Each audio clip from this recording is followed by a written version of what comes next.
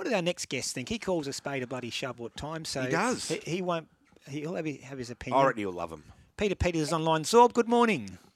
Morning, Ray. Morning, Bulldog. Yeah, I'm all for the Matildas. Yeah, I think they've done a wonderful job.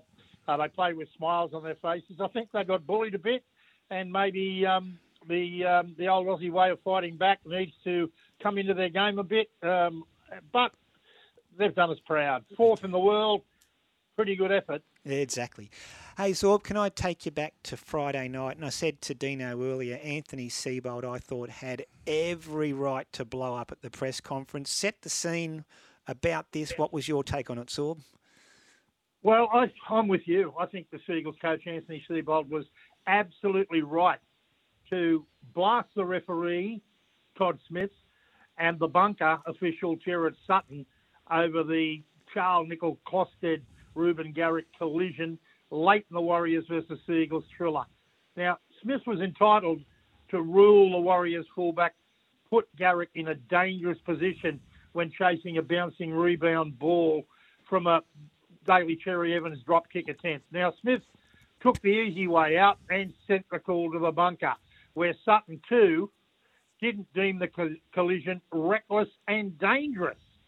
The NRL has since come out and, of course, backed the decision in a typically dogmatic approach. Thank God Garrick landed flat on his back. He was lucky. He could have suffered a serious injury. The NRL claimed to have a strong duty of care for players. That doesn't hold true after Friday night. I applaud the strong stance taken by Seibold when he fronted the media after the match. Now, the rule is, and I quote, dangerous contact is constituted by carelessly, recklessly, or intentionally making dangerous contact with an opposition player to be regarded as dangerous. For the purpose of the offence, the conduct must have involved an unacceptable risk of injury to the opposing player, and players have a special duty to avoid such contact. Says it all. Says it all. Yep. Now, the 300-game Manly captain, Daly Cherry Evans, said if that's not a dangerous position, correct, I don't know what is. Yeah. Change the rule, NRL. Pinch the name. Forget about the great American sandwich. Call it the Reuben rule. Zorba, Benji Marshall thrown into the hot seat during the week with Tim Sheens standing down. A win first up against the Dolphins at Combank yesterday afternoon. Looking into your crystal ball, how does the Benji era unfold at Concord? Oh, jury's out on that. I mean, it's a big call now for Benji to go it alone. I'll be interested to see who they give him as a sidekick. He needs somebody of great experience. I'm told John Morris is the man they're chasing hard. Now, Benji has been virtually hidden away in the most overcrowded coach's box in the history of the NRL. You could not put a pygmy in there. There's no room left. But Benji has not said a word all year. This week he's come out of the cupboard and he's been very impressive in the way that he's handled the media.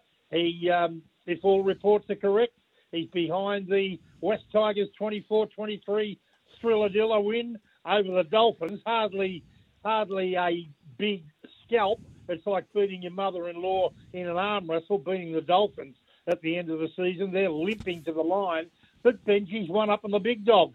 His mentor, Wayne Bennett. 4 tries each. Penalty to Happy Coruscant playing halfback with 3 to go when they were down 23-22, and they got a win. Yeah, it's good to see Tigers have had their long-suffering supporters. It's been a tough year for them, and good on to Benji. Sharks. Well, I think that West Tigers too. I just want to say that I applaud their decision. Whoever moved to just say, righto, the Tim Sheens return has not worked. Now, Sheens didn't do a thing in England. He's been away for 10 years and it showed. And great coach that he was, the game has moved on. And I think the Tigers have done the right thing by both Sheens and their club to move on and go into the future. Fair enough. Sharks 32, Cowboys 12 up there in Townsville. I thought they were good, the Sharks, but you still see some worrying signs going into the finals, Sorb? Well, I think they're better.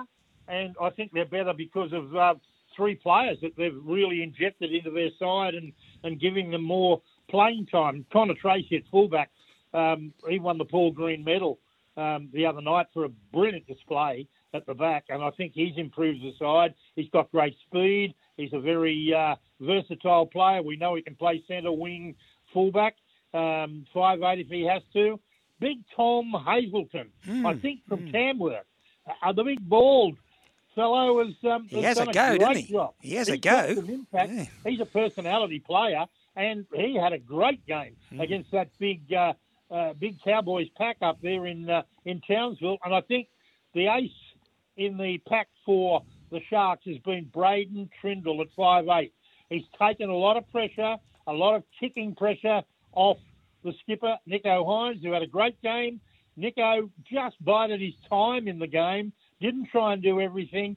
He left a fair bit to Trindle, and Trindle came up very, very well. I thought he played well. I think they're the trio that have given the Sharks a bit of impotence. I thought a couple of weeks ago that they were limping to the line and mightn't make the 8, but I think they'll make it now. They're on 32 points. They play the Knights away, which will be a tough game next week for them, and then they play Canberra at home. Canberra limping to the top 8 at the moment. So, I think the Sharks can make a bit of a noise. Zorb, last night, Melbourne Storm came back a couple of times, and the Dragons certainly had a red-hot crack down there in Wollongong. There's just something about Melbourne that I find myself reluctant to think that they can win this premiership, albeit they are looking at a top 4 spot and they are perennially successful in finals. Where do you think Melbourne stand at the moment in terms of the big picture? Well, when the Dragons sink 4 or 5 tries against you, you're in trouble. And they did last night. The Storm scored 7 because of the Dragons' weak defence as well. The Dragons led by 18-4 after 25 minutes of the first half. They went bang, bang, bang. And it took a while for the Storm to get some possession. And when they did, 2 players that they've injected into their side this year scored 5 tries between them.